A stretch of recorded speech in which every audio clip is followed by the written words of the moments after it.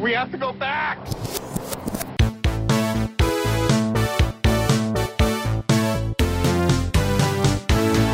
Hello, everyone, and welcome back to the Flashback Flicks Retro Movie Podcast. I'm Ricky. I'm Grayson. And, drum roll, please.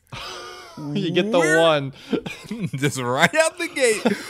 We are reviewing the 2002 movie Drumline. Drumline is a movie that came out in 2002 starring Nick Cannon. According to IMDb, the synopsis for Drumline is a band director recruits a Harlem Street drummer to play at a Southern university. So you have coming of age, you have fish out of water, and you also have just the immersive world of drum lining or like drum competitions and big band competitions. I mean, this is a lot. And I originally was like, wait a second, this is basically what they did with Sister Act. But really, if anything, Drumline was really a predecessor to Pitch Perfect.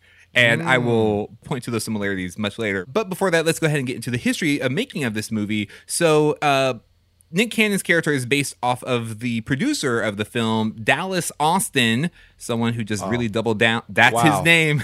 Man, I haven't heard a name like that since I met Houston San Antonio. Oh, that joke was half-formed when I started speaking. This is my friend Galveston. Double down. And so Austin was heavily involved in making the film. He served as executive producer, and he was also the man behind the soundtrack, which is just so amazing. And the screenplay was written by two women, one of which has made an appearance here on the podcast before. So the story and concept was written by Sean Sheps and screenplay by Tina Gorton Chisholm. Sheps was a former child actress who decided to start writing stories about people in time periods that are often neglected in media. She is known for writing the screenplay for Pauly Shore's Son-in-Law. Oh, wow. Right? It came Can you believe back. that? Yeah. I mean, I cannot even believe that. You know, I kind of see how Drumline is like Son-in-Law. Wow. Yeah, the rhythms, the percussions. That's really going to beef out the portfolio. You got end to end right there, yeah. And Sheps was in marching band and originally wrote the story about a kid who plays in the band in the Midwest. And director Charles Stone III originally wasn't that interested in the Midwest concept. But, I mean, he has experience with music in general. He is a very prominent music video director and is known for coming up with the concept and starred in the notorious Wazza Budweiser commercial. Oh, wow. Right? We're just, wow, this is a flashback this week. This is so many things. We finally delivered on the name. Just going into the making of this movie, just so many flashback elements. But in an interview, Stone said, "I never thought I want to make a movie about drummers, to be honest. And when it first was presented to me, the protagonist went to a school in the Midwest and it didn't have an impact I wanted. But when it was at a black college down south with the traditional show style drumming, that caught my eye. And then also witnessing it in person, it moved me. They have this really intense sense of athleticism, choreography, and rhythms. It's also dynamic. It rang like a sports movie because the characters are like superheroes to me, like warriors, athletes, gymnasts, and musicians all wrapped up into one. I wanted to get that kind of power on screen, that discipline, that allegiance to the teamwork, and I think the story of an underdog appeals to everyone, despite the cultural specificity." And I mean, that is so true. Like this gave me so many like sports movie feels. And it was so, I mean, it was so fascinating. I mean, even down to the actors, like Nick Cannon goes on to brag about how it's really him drumming. He went into months of training and drumming with his drummer stunt double, to like, he's like, that's actually me playing. There's a quote of him saying that the scars he developed from his hands from sleeping with drumsticks in his palms like are still present like several years later. And the movie proved to be a box office hit. Oh, he did it. With a budget of $20 million, the film ended up grossing more than double that, bringing in over $56 million worldwide, and really was a big breakout role for several people. We have Zoe Saldana, who is a classically trained dancer, who then went to go into the world of acting. She doesn't do a lot of dancing now, and a lot of her roles, because she wanted to just strictly be a actor, but she just found herself in more dancing roles. What we found from this was not only did she kind of phase out of the dancing, but she phased out of the umlaut, because she's credited as Zoe with an umlaut over the E. You're right. Big changes. Big changes. Big, huge changes. It was also a breakout role for Orlando Jones, who is predominantly a comedic actor. And the director talks about how he really worked with him to tone down a little bit on anytime he was making jokes, to be serious about the jokes, because people expected Orlando Jones to make jokes. But this was really a breakout role for him, and basically doing Denzel Washington level serious coaching in this movie, and I was just so impressed with him. You know who I really loved in this movie? Yeah. Leonard Roberts. Oh yeah. Leonard Roberts as Sean Taylor. What a way to walk between being the antagonist, but also someone that you care about. Oh, and man. You and I have loved Leonard Roberts ever since Heroes. Yeah, playing DL, and because I've always heard how good he is in this movie. Yeah, and it's an amazing cast. Even some of the deeper cast. Oh yeah, but Jason Weaver, who played Ernest in the Fraternity, I know him from Jason Smart Weaver. Guy. Smart Guy, absolutely. It's Marcus. Yeah. And so grew up watching him and always thought he was hilarious. Also, fun fact, you also know his voice because he was a singing voice for Simba in The Lion King. Oh, Little Simba, right? He would Yeah, have Little been Simba. Itty bitty, yeah. Yeah. And Earl Portier, who he's credited as Earl C. Portier in this from Remember the Titans. Similarly to Zoe Saldana, phased the C out of his name. Yeah. So, big changes. Big changes. Big changes. Last kind of notable mention for the cast is J. Anthony Brown, who I grew up listening to on the Tom Joyner Morning Show. He's primarily a radio personality, and so seeing him in this film was just I knew him. He was just as much of a celebrity as everyone else. I'm just that's J. Anthony Brown. And he was really great in this movie. So this movie was such a big part of my childhood, and yes, it goes beyond this collection, but is definitely in the YMCA Criterion collection. Oh, good. It's in there so much so that I know I saw this movie in theaters, but I have way more memories of us watching this movie at the YMCA. I had a friend. And this was her nickname. Her nickname was Yoshi. Because she ate a lot of eggs. She owned a pair of drumsticks because of this movie. She didn't play the drums. She just had the drumsticks. We all sat on a bunch of used couches around the TV, and she would just drum on the couch just constantly. And we would take this annual road trip up to another YMCA conference in, I want to say, Colorado, and she would just drum. We started drumming on the back of the seats, but we realized the seats were so old that every time she hit the seats, just a big puff of dust would just come out of the seats. She's like the other team with the Yes, with the powder, yeah. Exactly. And I also want to say, a friend of mine, Brandon, that at the time had one. I mean, this movie was it was a movement, okay? Drumline made being a band kid so cool, and I wanted so badly to play drums.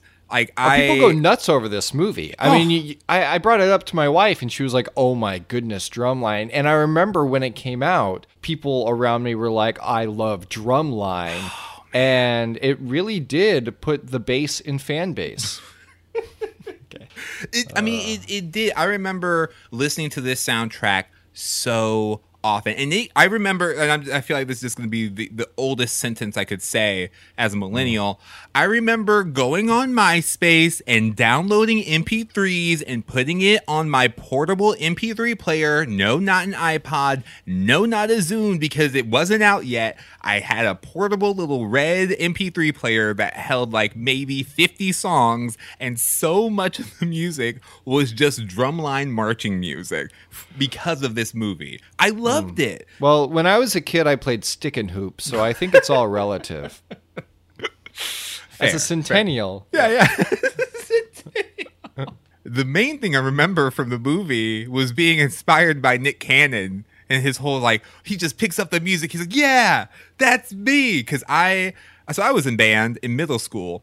And I was like, oh yeah, I'll be in band in high school. And I remember the audition. They said, yeah, if you can play this, you can audition. And I saw the sheet music, and it was just like Nick Cannon looking at the sheet music. I'm like, nope, can't do this. Guess I'm not going to be in band. And that is the ending of my band playing career, because sheet music is very difficult to read, for me at least. Yeah, I mean, it's just like anything where eventually you become, it's like the Matrix and you can see through it. I felt like that twist of him not being able to read the music was incredible, because he's so good at what he does. He has to have this kind of like flaw to him, other than, I mean, his arrogance as well for most of it. But this technical flaw I thought was really interesting, and they really teed it up. Leonard Roberts sees it along the way of, like, he didn't look down at the music at all, and all the clues are there. Yeah, the first rule. Yeah. The first rule of drumline. Mm-hmm. Everyone has to be able to read music. I'm like, this feels like the first time I'm hearing that. I'm like, I know it's coming up. So, yeah, for sure, they definitely teed it up well. The first rule of drumline is you don't talk about drumline. No, that's a ridiculous rule. We need seats filled at the games. Tell everyone about drumline. This isn't a dance recital. One of my favorite scenes in this movie was the moment where Leonard Roberts is feeling the pulse of Jason. I think it was Jason Weaver. He's feeling his pulse, and as the pulse rises, Leonard Roberts brings the tempo up of everyone, and that was so cool. And then he matches it with an equally awesome line of, "We are the pulse, and without a pulse, you're dead." And that's so true of the band. Oh. And I think just the strength of this movie is the way that they're able to really capture the culture, that band culture, specifically the drumline culture, and elevate the stakes to add that dramatic tension. And I was here for it all along the way. And the stick fight. and the stick fight. The stick fight. One of the other things I kind of noticed this time around from watching this movie was just the appreciation. Like, I feel like this movie was like our generation's Rocky, like, to some degree. Like, that's nuts. I wrote that in my notes. No way. I said this really could have been a Rocky style series. Right. It could. They could have just kept on competing, kept on going through, because I think one of the main reasons why this movie isn't like Bring It On, or even Sister Act, just because, like, there is that common theme of a competition sport with rival teams. Even people said, like, oh, Pitch Perfect is just Bring It On, but with a cappella groups. But no, Drumline, the main difference between Drumline and even Sister Act or Bring It On is that these guys are the underdogs. I feel like Pitch Perfect matches Pitch with Drumline, because they're both movies about underdog campus groups who are failing to adapt to newer music styles, and then ultimately it's the bridging of the two music styles, old school and new school, that ultimately makes them more unique. And so I was really able to appreciate how, like, we're watching an underdog story happen. I think that's what the director, really liked about the movies, because, like, they aren't the best, but they're still really good, and they need to be able to compete with other people. And I'm just, like, so excited about these people playing drums. Like, I cannot play any musical instrument, but I was so invested in their success. I'm like, I hope they win. I hope I'm actually rooting for this. Is this what people watching sports feel like? Because I get it now. That's what this field is for. I completely agree, and I think their intensity is contagious. How much they want it makes us want that for him, because it bothered me so much every time they would play the other person's drum in those like head-to-heads. I'd be like, man. It's like, I don't know anything about what is happening here, but I know that's not okay. I think like, someone's honor just got besmirched. Drinking everyone's milkshake, and it really was bothersome at a very deep level. Oh, yeah. But if Drumline, Whiplash, and That Thing You Do have taught me anything, is that drummers take themselves very seriously. And I would say rightfully so. Yeah. And yeah, I love this movie. I wasn't in college when this movie came out, but I was still able to like connect to these different characters and just what they were doing and wanting for themselves. And so I just really, really love this movie. And I have to say, by far, the gem in this movie is headcanon. Ricky, I think you mean Nick Cannon. I did mean Nick Cannon. Nick Cannon. Nick Cannon is a part of the show. We share a few unique ideas and untold stories based on evidence provided by the film. I have so little headcanon. All right. My only thing is that the drumline competitions just have like a dark, seedy underbelly. Where like I basically just imagined that in this same world they're having rumbles and dark alleys just with different drum lines. So, you want to go? You want to go? And they're just having drum battles for. That's good. That movie would be called Snared. It absolutely would be. Yeah.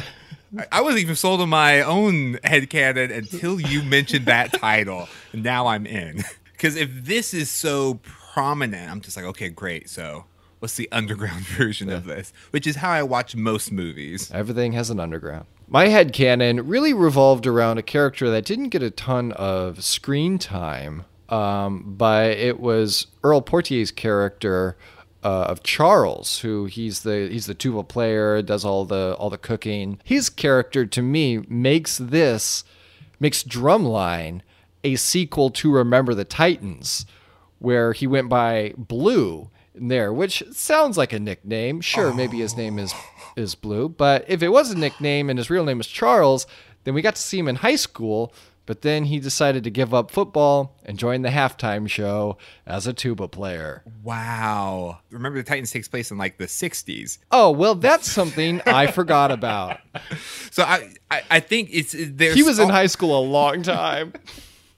It's a very young face. But no, I still like connecting those two worlds, but maybe it's his son. That's what it is. Then it's his son. I really did. How did I forget that Remember the Titans wasn't present day? Yeah, so thank you. I think you fixed my headcanon. Yeah, it's his son. It's his son. So I had a backup headcanon too, and that is that Baby Groot dances to I Want You Back by the Jackson 5 at the end of Guardians of the Galaxy because he saw Gamora do it first. I love it. Oh, that is so good. All right, now we're going to... Sorry, I only know that one thing. Now we're going to move right along to our next section where we like to talk about recast and remakes. Recast, remake. If this movie were to be made today, who would you cast? What would the storyline be? Hear me out, Grayson. Oh, I'm hearing. I would love for them to basically make a spiritual successor to this, which is I want them to do an orchestra-based movie about like big band orchestras. Like I'm talking about like John Williams level. Like John Williams has a new orchestra that he's looking for, and they have to compete against each other to see who can make like a bigger, orchestral arrangement. And we call it Duel of Fates. And I just want to see just the same intensity, but just for a different symphony. Double-sided drumstick. Yeah. A Duel of Fates, first chair. And Yes. Yes, yes. For the recasting, I was getting. I feel like the age difference is problematic, but I was getting some serious Michael B. Jordan vibes. Oh, for sure. For Devin, I think he would do a great job. Because then you would also have Michael B. Jordan playing a drummer, and then in Whiplash you have Miles Teller playing a drummer, and then they can be the Fantastic 4/4 time signature. If you don't go that way, though, I feel like you could just use Will Smith and use the Gemini Man technology. Oh yeah, yeah. Just to see. Listen, someone with the free deepfake app just put Michael B. Jordan in Drumline. And that would be really fun to see. But I would actually love to, for any kind of sequel or remake or whatever, keep Leonard Roberts, just like what he did in the sequel. Because he comes back, this time as Dr. Sean Taylor for the VH1 sequel, where he's the band leader at that point. Kind of taking over the role from Orlando Jones. So I mean, I'd love to see that. I think that makes all the sense in the world, because I don't get the feeling that Devin's going to stay at the school, like he's going to go on, but Sean Taylor would be the one that, becomes faculty. Mm-hmm. But for a remake of this movie, for Orlando Jones's character, I would love to see Sterling K. Brown. I think he would have that intensity, and so good. I mean, Sterling K. Brown looks good in a turtleneck too, even an animated turtleneck like in Frozen 2. I think that'd be a good recast there. Yeah, I would say I'm mostly going to pull from Blackish, but I think Yara Shahidi would do really well, because she's already in Grownish, and she's in that college age, which is kind of similar to what the sequel did anyway. Right? Yeah. And really, the new beat kind of did like the storyline of like it's that same world, because they just did a really good job at establishing those characters in those worlds. It's hard to just start with a blank slate. Remake wise, I would love to see, because there's so much drama here. So I'd love to see like an interconnected school event universe. Yeah. Where it's like football movies and a cheerleader movie and a band movie and a frat movie, and they're all in like the shared world at the same school, and then they have an Avengers style team up, and it's basically the Breakfast Club. That would be so good. I think that'd be fun. Football, a Drumline movie. Yeah, Drumline presents. I would also like to maybe follow the story of how Petey Pablo had to enroll as a student to be a valid performer at the rival school show. I'd like to take a look at the rules one more time. Why can't he just come in and perform? Oh, man, that's so great. All right, now we're going to go into our final segment where we like to give you reasons to recommend. So, Grayson, why would you recommend the 2002 movie Drumline? I recommend Drumline because it is a great concept for a movie, and it's a world that we really don't see a lot about. And similarly to Bring It On and Pitch Perfect, like you peek behind the curtain a little bit of the ins and outs of this group, and there's inherent drama to it. And what I think is really unique about Drumline is I honestly was pulling for every character. I wanted them to get what they want, and that's pretty unique. Even the antagonist, the more antagonizing characters, like Leonard Roberts' character at the beginning, he's not wrong. Like, I understand why he wants to protect his group, and gather there's some Buzz and Woody effect to the whole thing. Oh yeah. And so I it's very real, and so it feels authentic. So you want these characters to succeed as people, and I'd say even the rival school's director, even though he wanted the inside scoop and stuff like that, I still wanted him to put on an amazing show. Right. You know what I mean? I was like, yeah, I want you to, I don't want you to win, but I want you to have a great show. And at a certain level, I was like, yeah, if the Orlando Jones way isn't working, maybe Devin should go to that other school. It sounds like he'd be a lot happier. So yeah. I really, credit this movie for setting up more ambiguous situations to where it's not clearly just right or wrong. There are real decisions that have to be made. And because of that, this is a transformation story. All of the main characters change in some way, and that's a great indicator of a strong story. It's got tons of energy to it, and it's got, honestly, a bunch of great quotes, too. And like we mentioned, the pulse as well, but lessons like you have to learn to follow before you can lead, or love the sound of the line more than the sound of your own drum.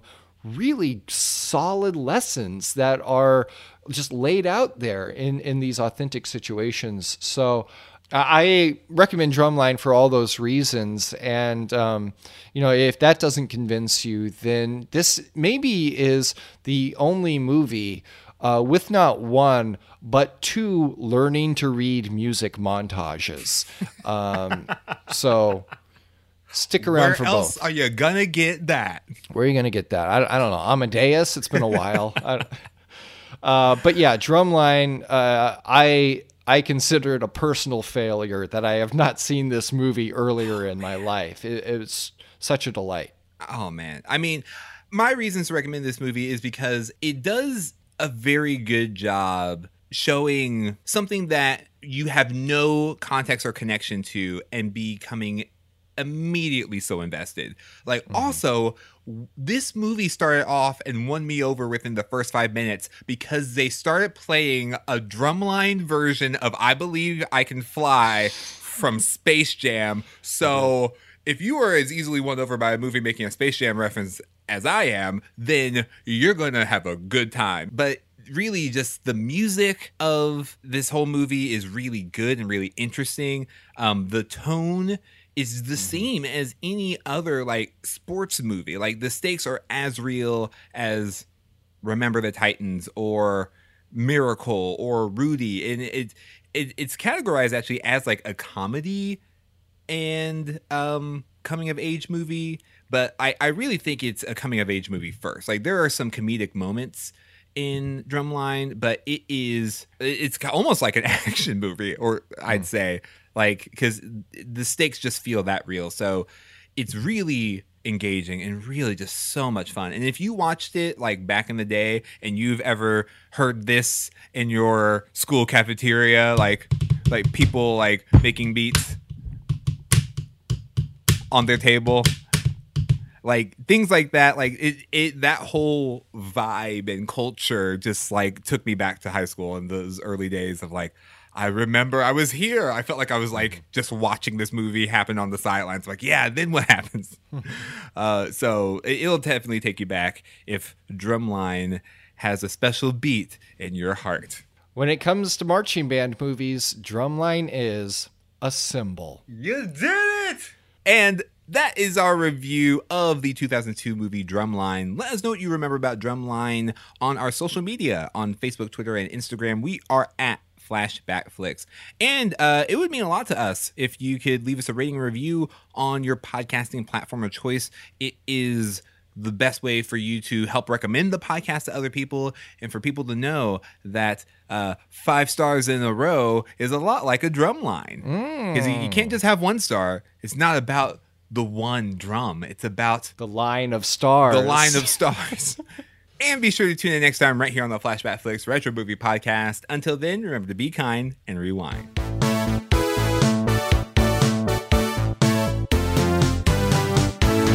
Next time on the Flashback Flicks Retro Movie Podcast. It is the second most wonderful time of the year. What we like to do here on the Flashback Flicks Retro Movie Podcast is every February, we like to do Sequelary, where we review sequels to movies that we've reviewed here on the podcast. And we're going to kick this year's Sequelary into full throttle with a review of Charlie's Angels 2 Full Throttle. It's too good to be true.